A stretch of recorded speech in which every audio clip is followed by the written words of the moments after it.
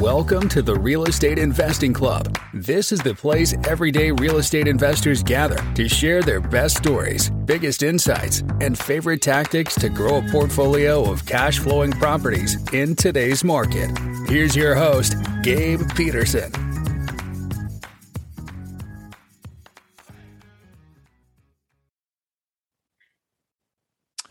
All right. Welcome back to another episode of the Real Estate Investing Club. Today we have Isabelle Guarino-Smith with us from the Residential Assisted Living Academy.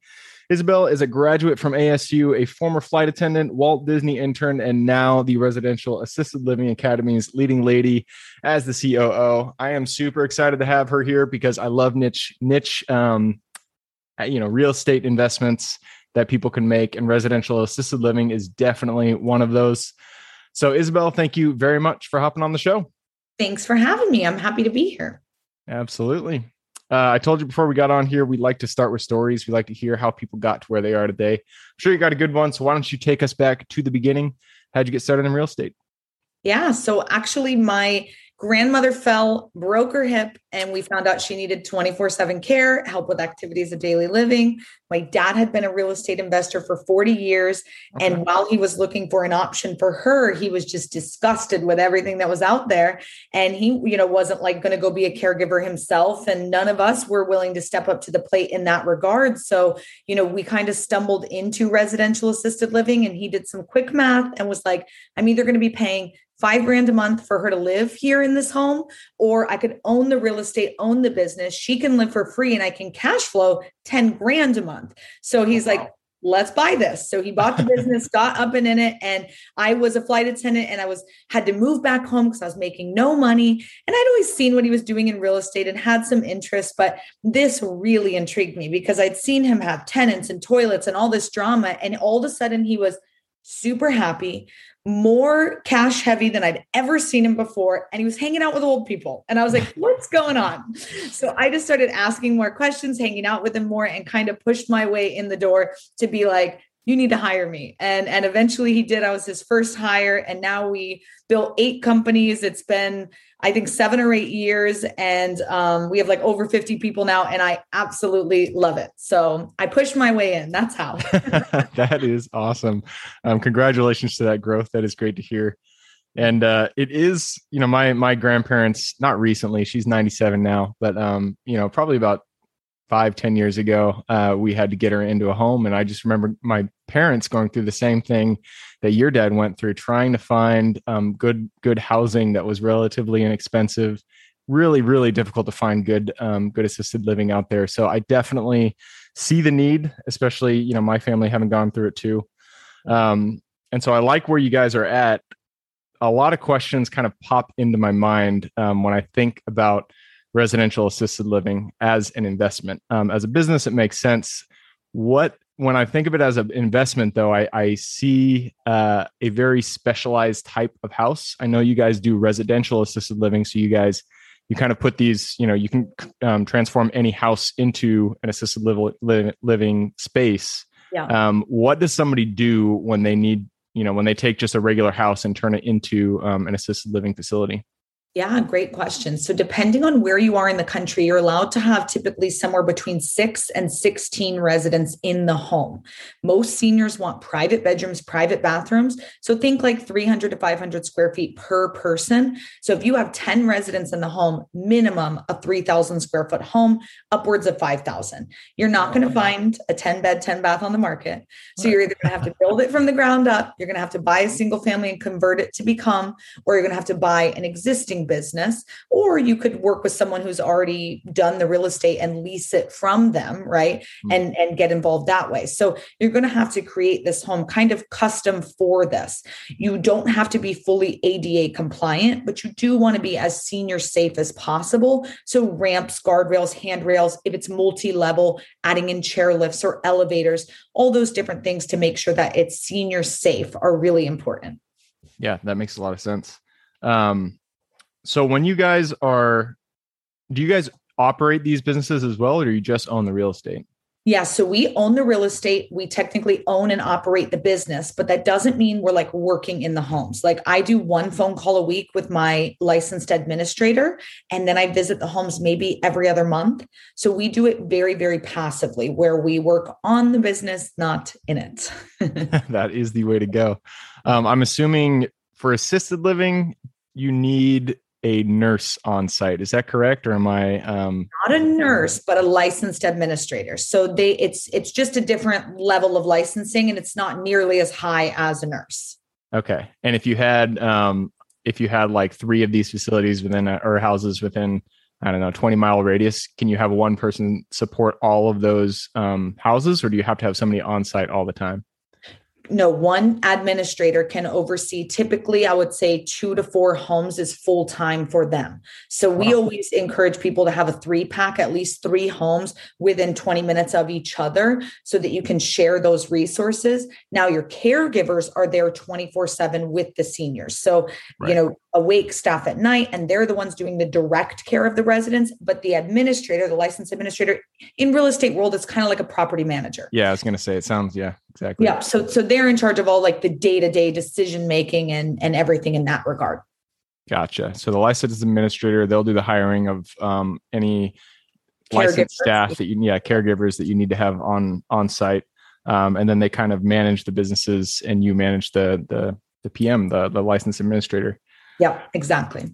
When it comes to deciding where to buy a house for this business model, I'm assuming finding comps, pulling out market data can be kind of difficult. How do you go about identifying a pocket in a larger metro that needs something like this? The biggest things I'm looking for is demographics. So you want the demographics of the area to be where majority 50 to 70-year-olds who are upper middle class, who are typically homeowners. That's like the number one thing. If that is not the majority of the population, then I won't even look at the property, because that is who we call daughter Judy. And she's who looks for mom or dad's care. She's usually who pays for mom or dad's care. She's very much involved in all of those decisions.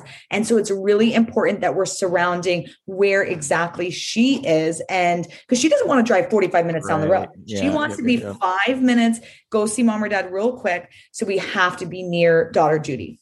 Yep. That's funny. For my grandpa, my parents, they did the exact same thing, and the house was literally, it was like maybe a mile away from their home. The residential assisted living that they did. Yeah. So it makes a lot of sense. People don't want to have to drive all over the place in order to see their parents. So in terms of competition, the thing that comes to mind is the larger facilities, like the Brookdale, the Sunrise. Yeah, exactly. Yeah. How does your model fit in with those larger facilities? Do you guys not put facilities within an X mile radius of those larger facilities, or how does it work? I love that question, because actually, if there is a brand new, we call them big boxes, right? If there's a brand new big box around the corner, I want you to put your home at their doorstep, because they did the internal feasibility study. They spent millions to determine that that's the area where there's a need. So not one that's 20 years old, but if one is brand new, you want to be as close to them as possible, because as daughter Judy's looking for that, she's going to look for that. And you're not going to have the same marketing dollars that they are, right? You don't have a sign out front. You don't have all these ads going up everywhere, but she's looking for that. And if you could be right next to it, if she passes your home on the way, that is something that we want. Because if she wants an alternative, or once she moves mom or dad there and she's super unhappy with the services, she'll want to come to you. That's super smart. I have a rule for mobile home parks and RV parks, is that they got to be within a 20-mile radius of a Walmart, because if a Walmart's there, then they've done the research. You can trust that the market is pretty good. It's the McDonald's method, right? There you go. You got to do it. Awesome. So, I mean, your model is really flexible from my perspective. Does it work in smaller metros, or do you see this only working in places like, a Phoenix, a Seattle, Fort Lauderdale, one of the bigger metros out there? We do have students in all 50 states. So this can and is happening everywhere. Because I always joke, like, raise your hand if you're getting older or know someone who is, right? Like we're all getting older. Everyone's going to need this. And if you grew up in Charleston, South Carolina, your whole life, you don't just move to Arizona because you turned 85. Like you're probably staying there. So as long as the daughter Judys are there in that area, you can really make it work anywhere, in any market. And because the silver tsunami is coming, right? Right now, the baby boomers are not in assisted living. They'll be in assisted living in the next 10, 20, 30 years. So this is really forward thinking. I want to say it's like 44 million in the silent generation, and that's who's currently is in assisted living, but there's 76 million baby boomers. We're about to almost double the need. Wow. And we're currently 1.3 million beds short. Ooh. So talk about opportunity. It's everywhere. Like if it's not there right now, it might be there in 10 years, 5 years, 15 years. That's why that demographics is important to find out, because when we go where they are, they're making the decisions. But really, opportunity is everywhere. I wouldn't put it in the middle of San Francisco, like downtown, but outskirts, suburbia, definitely. Yep. That makes a lot of sense. And I didn't know there were that many more baby boomers than there are. What's right before baby boom? Generation X? Silent Like generation. That? Oh, right after is Gen X. Yeah. Right after is Gen X. Okay. Yeah. Yeah, that's great. You said how many? It was 70 million, something like that? 76 million baby boomers. 6 million. Wow. That's crazy. Yeah. That's definitely an opportunity and a need for this kind of property for sure. Yeah. So let's just put on the hat. Actually, I can put on my own hat because I've never done this before myself. So I'm putting on my own hat. I've never done residential assisted living. What do I need to know? What are the first steps I need to take if I wanted to buy my own house and turn it into a facility and get it up and running? Obviously, I'm always going to tell people to get educated first, right? Learn everything that you need to do before you jump into this. It's not like fix and flip where it's like, I'll figure it out along the way. It's okay if I make a couple mistakes. No, these are people's lives. This is a licensed business. You're hiring staff. This is like a big deal. So get educated first. But then we're going to do that, determining where you want the home, right? So location. Once we've determined that, we talked about earlier, I mentioned the 4 ways to get started: buying land, leasing, buy an existing business, or a single family you're going to convert.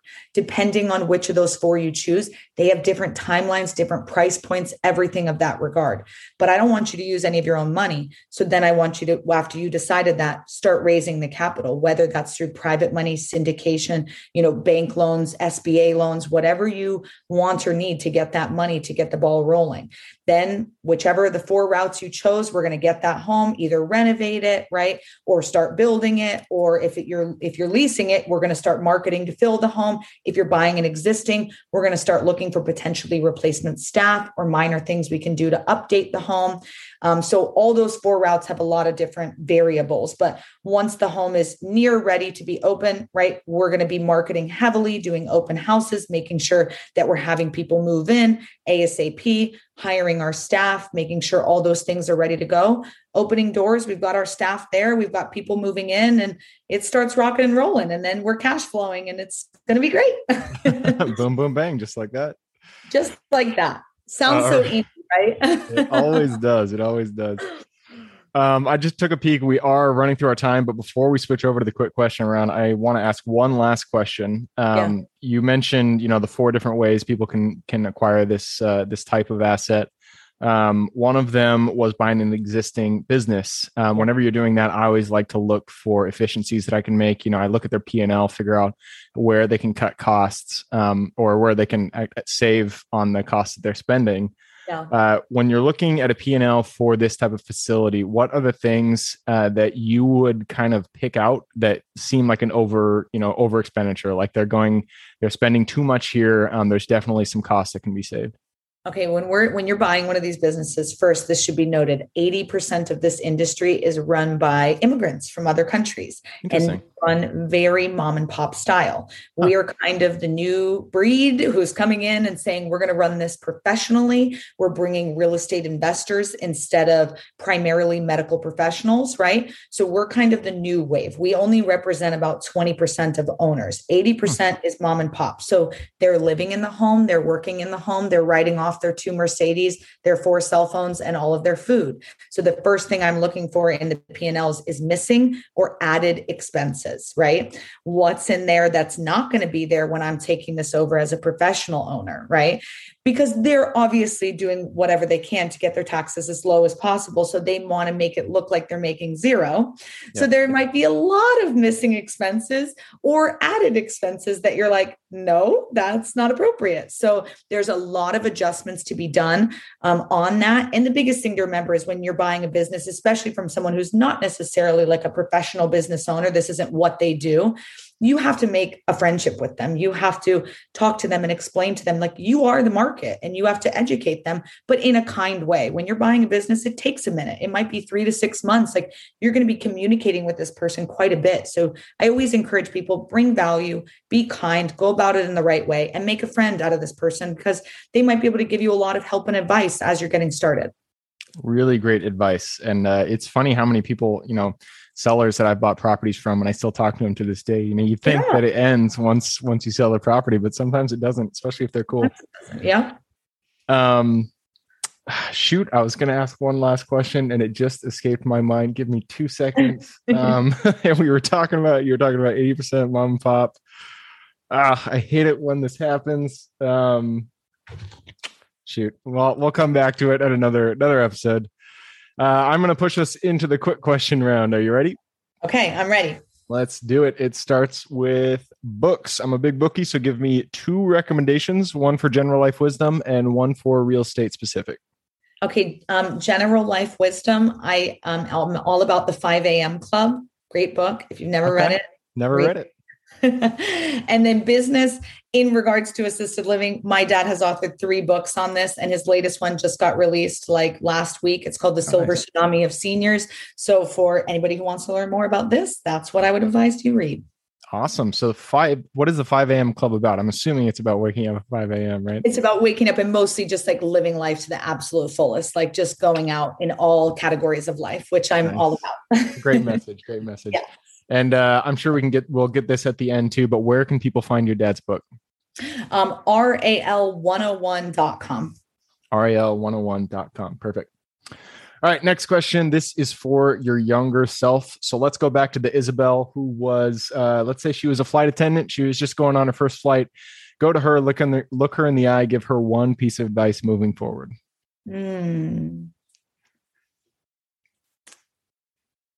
That is like such a sentimental question.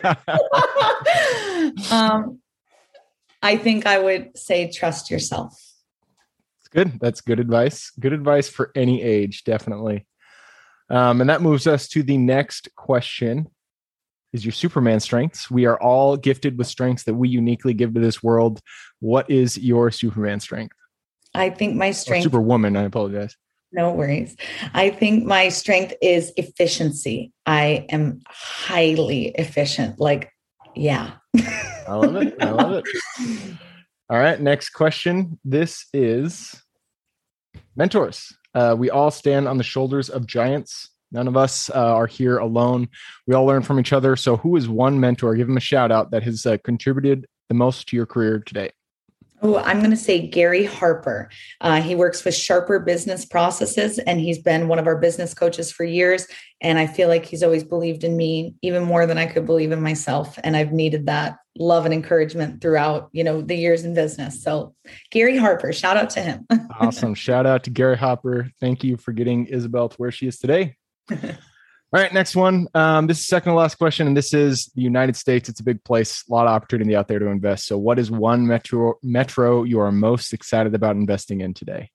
Ooh, I would say I'm really all about Florida right now. It's just so everyone wants to be there. Especially for your business, right? Yes, that too. And also just, I think everybody wants to be there right now, and it's just booming so much. You really can't go wrong. I think Florida in general. Yep.